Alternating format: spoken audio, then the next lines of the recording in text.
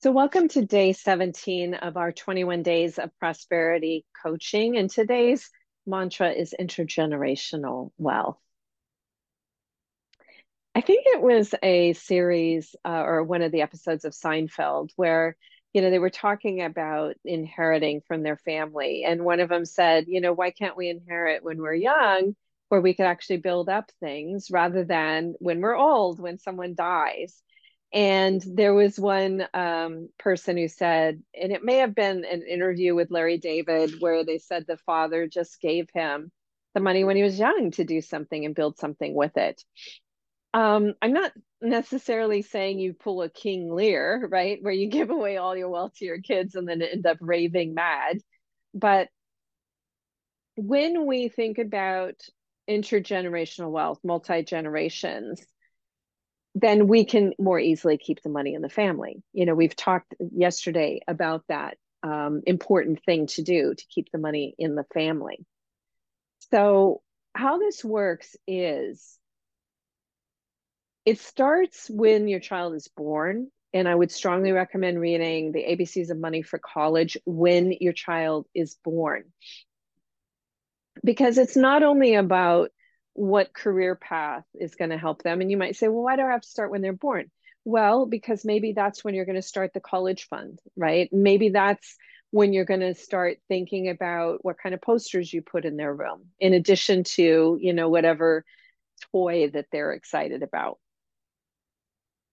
And then as they grow, I know as an example, there was one person who in medical school bought a duplex and rented out the other side of it and basically covered her housing costs. And there was the person she rented to who came out with $250,000 in student loan debt. Of course, she was a doctor, so she can afford to pay more for it. But again, this kind of idea that you can help your kids throughout their life rather than just booting them out on their own. Like when we think about it in America, we think, well, each generation has to do it on their own, right? But in Europe, like Prince William, he didn't buy Kensington Palace, or King Charles didn't buy Buckingham Palace, right? So we have these unrealistic expectations that the honestly even very wealthy in the United States don't put on their kids. So when we think about intergenerational wealth and how the money that they pay landlords might actually be helping you if it's not going to the landlord in some way, shape, or form. I'll give you another statistic. I believe it's over 40% of people under 30, and at least over a third of millennials and Gen Z who are living with family members. So this is higher than it was in the Great Depression. Now, it's probably coming out of need, but what we're seeing is that they're actually enjoying it more than they thought. And again, from the standpoint of keeping the money in the family, it might make sense. Now, I'm not saying that you should live with someone who's toxic to you. What I'm saying is that every choice that you make about where your money goes is a choice that you can make a different choice about if you so desire. So when you think about, $1,500 a month being over, $18,000 a year, right? That is money that could help the family instead of making the landlord rich.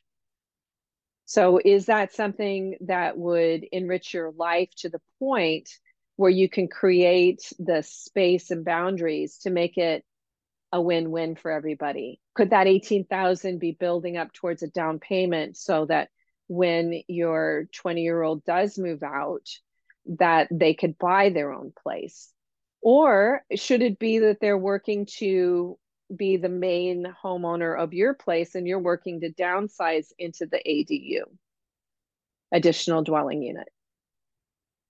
So if you have three generations, Annually, that could be up to $60,000 for housing, right? That could create a very luxurious space when you think about it, instead of making landlords rich. So I want you to today, and if you can't make time today to do it, then make this a goal for the next few days. Start thinking about the amount of money that the generation ahead of you and the generation behind you is spending on at least housing. And don't stop there. Also think about the car and the transportation issue.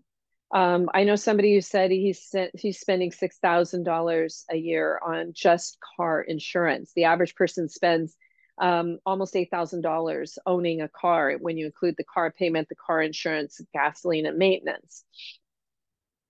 When I met with the mayor of Santa Monica a few years ago, Santa Monica is transitioning to shared roads and being bike friendly and all of micromobility. And the mayor had 4 adults in the family, and he had 5 bikes and 1 car. And he said that they are spending less than half on transportation. And that's even including the fact that they would have to get an Uber because maybe one of the family members was using the car when another person needed it. So I really want you, again, this is going to help you if you have read a little bit more about the Thrive budget. The Thrive budget basically means if you can keep your basic needs expenditures to 50%, 50% to survive, then you can have 50% to thrive. You can have more fun. You can get more education. Education is the highest correlating factor with income. You can be more charitable. Charity is the best networking. You can contribute to your own retirement accounts and have money while you sleep, compounding gains, which is the ticket, the only ticket to real financial freedom and wealth. All right, so do the math. How much money in your 3 generations of your family is being spent on housing? How much money in the 3 generations of your family is being spent on transportation? Is there a more efficient way where we can keep the money in the family and everybody live a much richer life? I'll see you tomorrow.